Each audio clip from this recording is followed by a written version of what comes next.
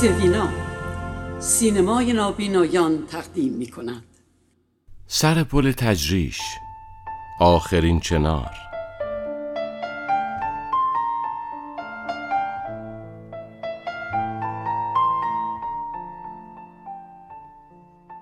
آخرین چنار خیابون ولیعصر میرسه به سر پل تجریش، جایی که یه وقتی آخر سفر شمرون بود. وقتی که امامزاده ساله آخرین چراغ روشن این حوالی بود، ته جاده شمرون میرسید به گنبد و حرم نور چشمی امام رضا.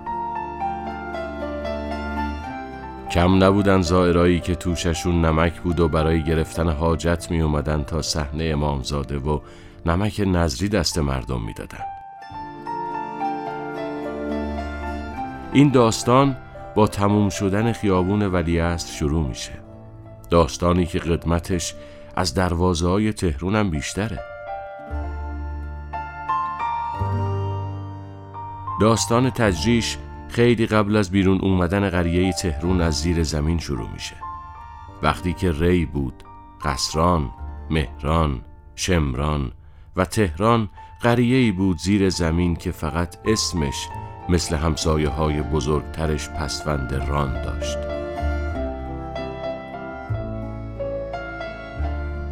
با پایتخت شدن تهرون، شمرون و روستاهاش هم شدن ییلاق شاههای قاجار. تجریش یا به گفته‌ای تجرشت یکی از همون روستاها بود که 1000 سالی میشد وسط شمرون جا خوش کرده بود.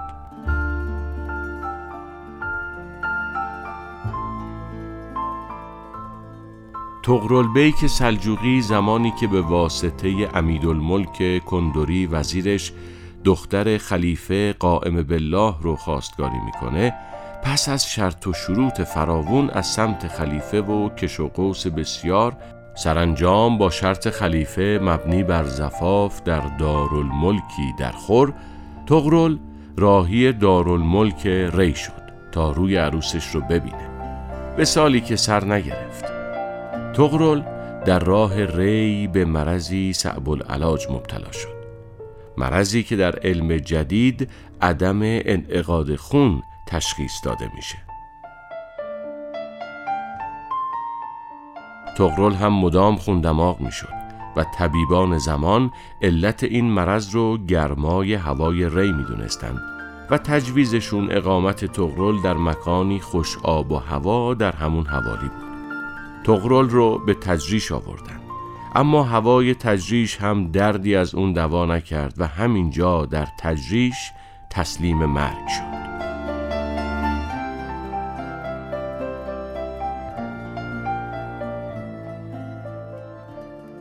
تجریشی که طغرل رو به کام مرگ کشوند احتمالاً حوالی انتهای خیابون شریعتی یعنی میدون قدس بوده، چون برخی از منابع تاریخی حدود تجریش را از شمال پل رومی تا باغ بزرگ گوگل که حوالی مقصود بیک و سر پل تجریش بوده میدونن.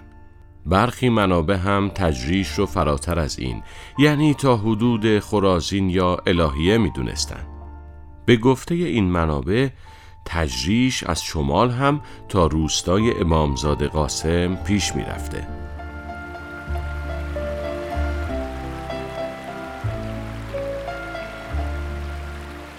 روستای تجریش هم مثل بیشتر روستاهای ایران به 2 محله بالا و پایین تقسیم می شد که در این روستا مرز این تقسیم رودخونه بود.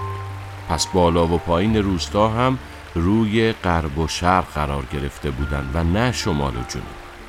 محله بالا باغ فردوس و الهیه و ناودانک و قلنو و زعفرانیه و چهارراه حسابی امروز رو شامل می شد و محله پایین هم از جنوب ظهیرالدوله به سراح دزاشیب و قیطریه و پل رومی می رسید.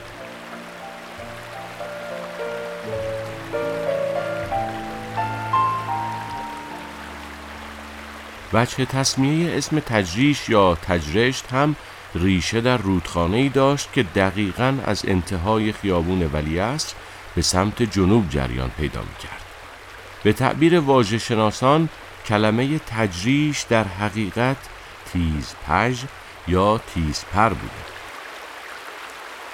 نشونه ای از رودی نچندان عریض اما پرشتاب که از کوههای دربند به این منطقه سرریز میشه. همین حالا هم اگه از خیابون مقصود بیک به سمت خیابون حسابی بری، خروش رودخونه رو در روزهای بارونی میبینی. خروشی که سال 1366 با طغیان دو رودخونه دربند و گلاب دره تاریخ ساز شد.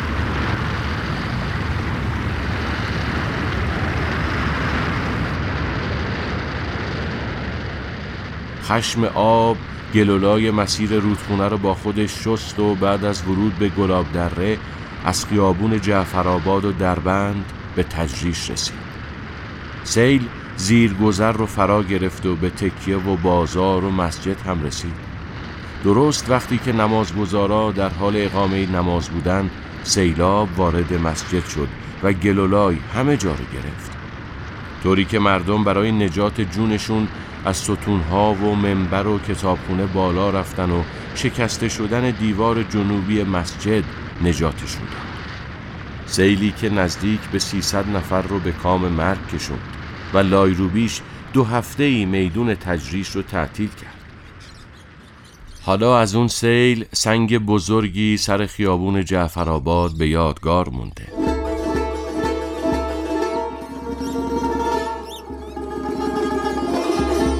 اسم تجریش اما در تاریخ به نام یکی از متولدین منطقه هم معروف شده. جیران تجریشی دختر باغبونی که سوگلی محبوب ناصرالدین شاه قاجار شد و 2 پسر برای شاه زایید که عمر هیچ کدوم به ولیعهدی قد نداد. مرگ همین 2 کودک بود که جیران و دق داد و شاه رو عزادار چشمهای محبوبش کرد.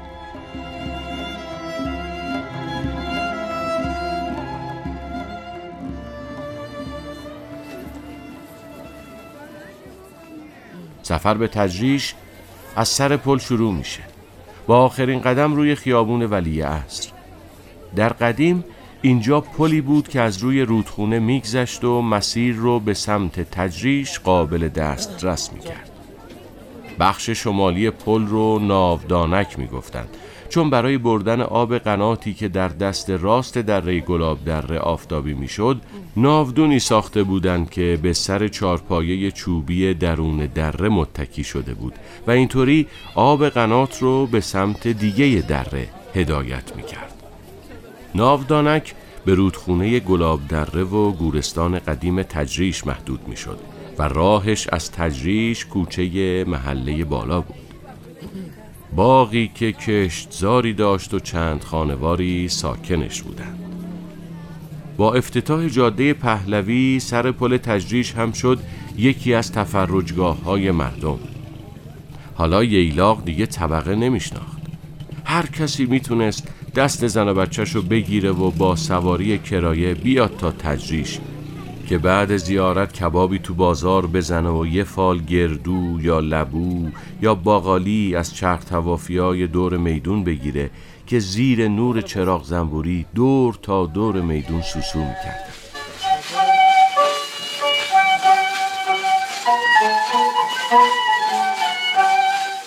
میخوری حفظ میکنی لب تو جفت میکنی هستشو حفظ میکنی دندونا پل که شد چاره کندیش نمکه ایالی گشت نصیبم همه چیزش کلکه زالکه زال زالکه رستم زال زال زالکه.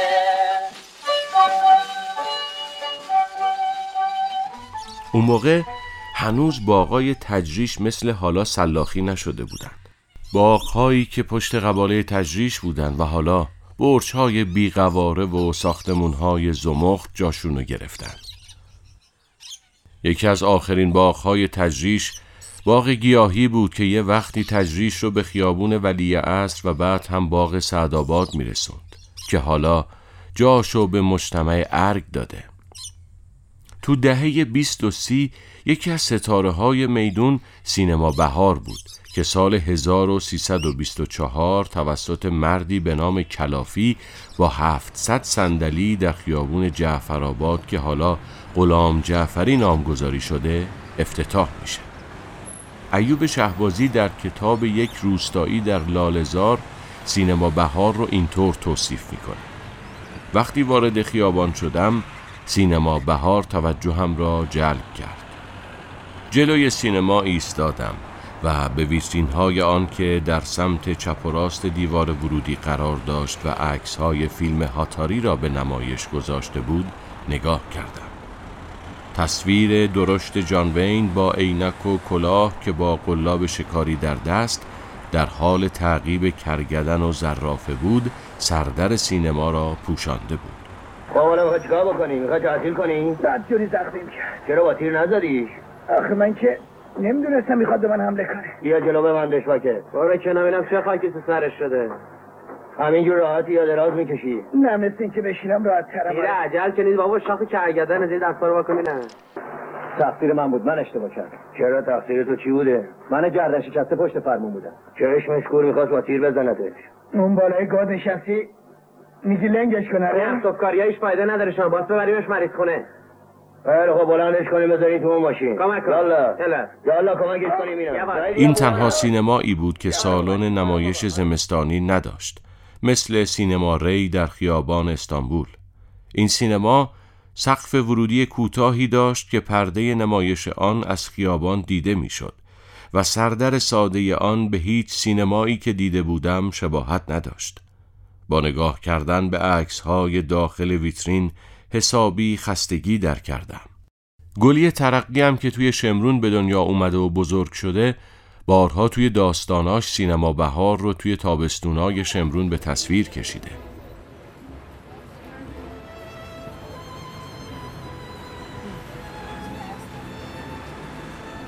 حالا بالاتر از جایی که روزگار سینما بهار بود پاساژ تندیس ساخته شده که از همون انتهای خیابون ولیعصرم میتونی طبقات آخرش رو ببینی.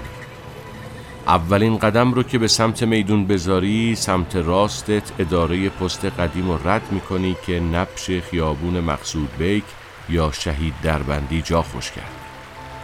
مقصود بیک سالهاست که با رودخونه عهد اخوت بسته و در راستاش پیچ میخوره و میره پایین. مسیری که در انتها یک سرش میره تا الهیه و سر دیگرش به پل رومی ختم میشه. حالا از همین جایی که ایستادی گنبد طلایی امامزاده صالح دیده میشه و بوی پیازداغ آش سید مهدی که شعبه جدیدش کنار بازارچه باز شده رو وسط بوی ماهی و میوه های بازار احساس میکنی. اگه همین بو رو بگیری و از کنار سید مهدی و مغازه های کنار بازار و بلال فروشا و دست فروشا و نعره خطی های کنار میدون بگذری با رد شدن از دهنه بازار به ورودی امامزاده صالح میرسی. از در که بری تو قدم میذاری روی سنگ‌های سفید کف امامزاده صالح که یکی از پسران امام رضا بود. این امامزاده همراه پدر به ایران میاد و در منطقه تجریش به شهادت میرسه.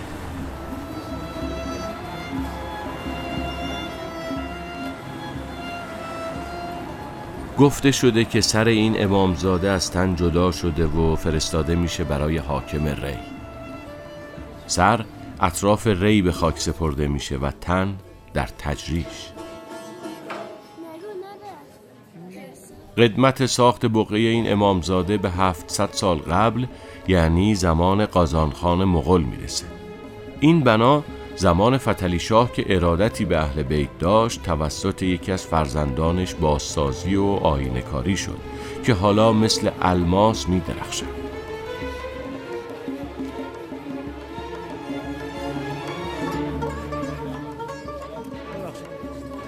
نذر امامزاده شمع و نمکه که علت نذر نمک رو بعضی از علما راه صعب العبور امامزاده در گذشته می‌دونستند. زائرین برای رسیدن به امامزاده در زمستان و برف و بوران کیسه کیسه نمک همراه خود می آوردند تا در راه بریزند که برف و یخ آب بشه.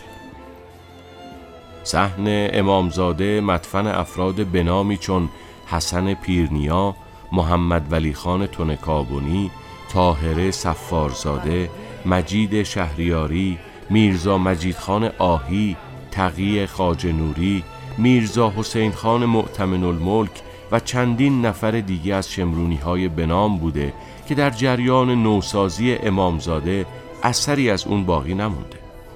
مثل چنار کهنسالی که قطر تنش 6 تا 7 متر بود و سایش صحن امامزاده رو می گرفت و شاخه هاش سر به فلک می کشیدن.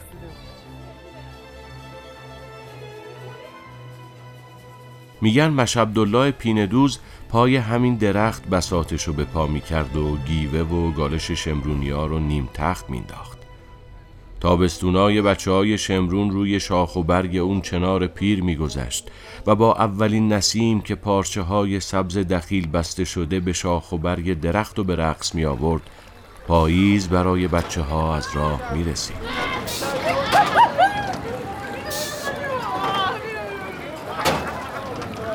سال 1363 ریشه‌های درخت باعث ریزش قنات میشه.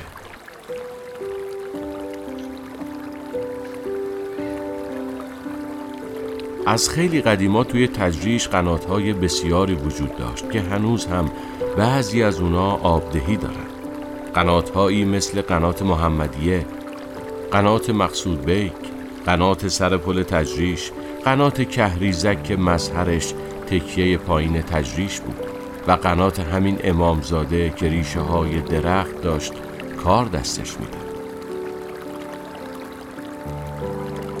مشکل قنات اون زمان با هزینه کمی برطرف میشد که هیچ وقت عملی نشد تا سال 1378 که متولیان امامزاده با مجوز میراث فرهنگی و به دلیل مخاطرات جانی و بیم از ریزش ناگهانی درخت چنار رو به ناچار قطع کردند.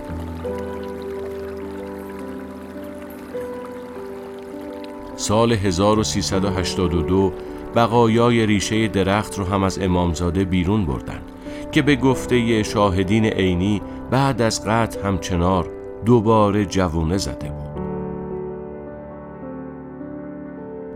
قدیمیای اونجا میگن چنار برکت بود که با رفتنش خیلی چیزا هم رفت.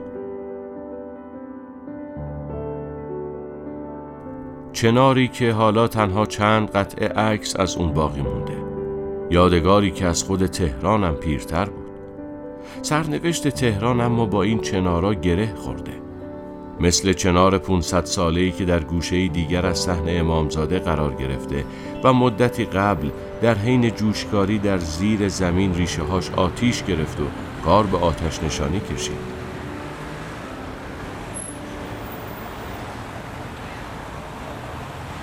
حالا بیرون از امامزاده میتونی بری سمت بازار تجریش و از در تکیه وارد بازار بشی. تکیه‌ای که اگر محرم نباشه بوی سبزی و میوه تازه میده و صدای میوه فروشا رو زیر سقفش میشنوی که آتیش به مالشون زدن.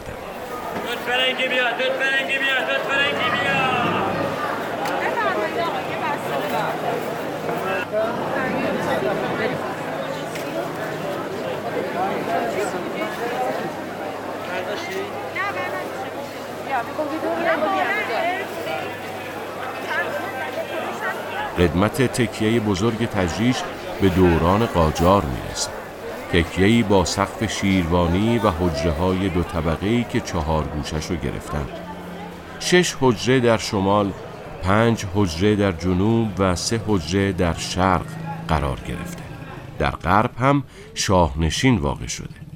طبقه دوم هم که با بالکنی مشرف به صحن میشه با 4 حجره در شمال و 6 حجره در غرب و شرق و جنوب محاصره شده.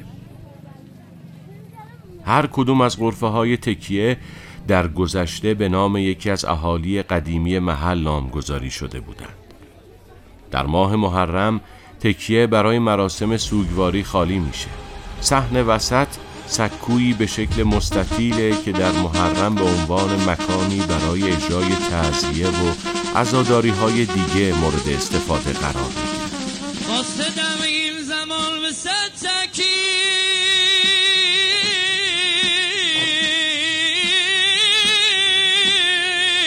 میبرم نامه از برای یزید.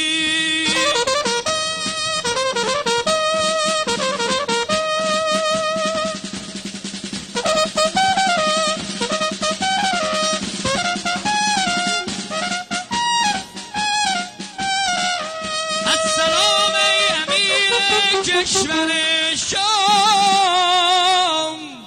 مرغ دولت فسادن در دام، نامه آوردم از سران سپاه به ستون از من از طریق وفا. آخرین. تکیه هم در جریان سیل تجریش دچار خسارت شد و بعد از سیل مردم دوباره اونو برپا کردن.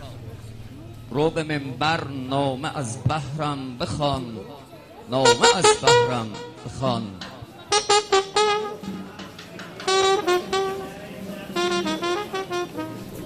از شرق تکیه راه بازار شروع میشه. بازاری که گفته میشه 70 سال از ساختش میگذره، اما اگه پای حرف کاسبا و دکاندارها بشینی قدمتشو بالای 150 سال میدونن و شاهدشونم تکیه بزرگ تجریشه که از دوره قاجار باقی مونده. بازار میره تا میدون قدس یا تجریش سابق و سر از هیاهوی خیابون شریعتی در میاد.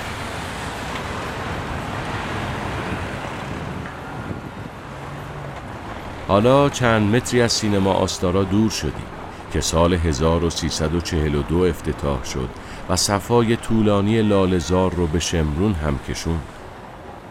دالان درازی که به سالن سینمایی با شیبی ملایم ختم می شد. سینمایی که تراوت شمرون رو با خودش داشت و سال 1396 بازسازی مجدد شد. داستان تجریش یه جایی همین حوالی تموم میشه.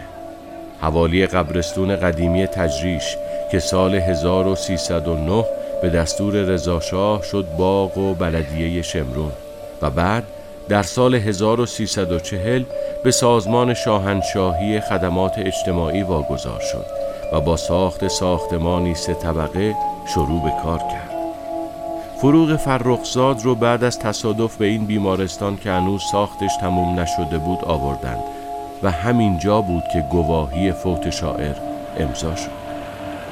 سال 1348 بیمارستان رسماً به اسم رضا پهلوی و در 6 طبقه افتتاح شد.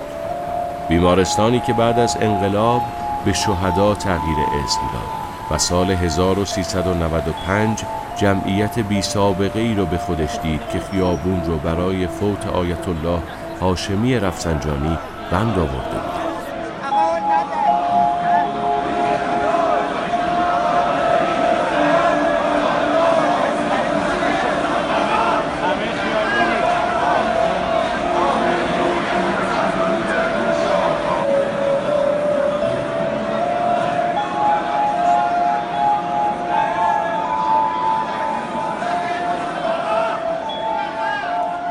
داستان تجریش همینجا تموم میشه. حالا فقط یه ایستگاه مونده تا انتهای این سفر. باز دل زارم عاشق شد به مهش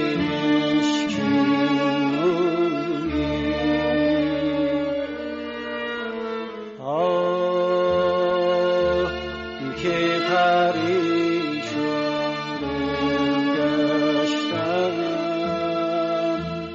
ز پریشانی سوی. راوی محسن بهرامی. از نگاه ماهی دل از کف دادم در کمند زلفی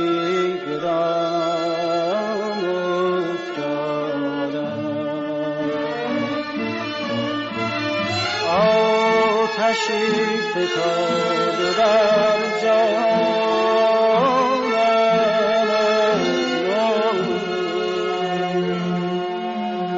کرده نو گلی پریشان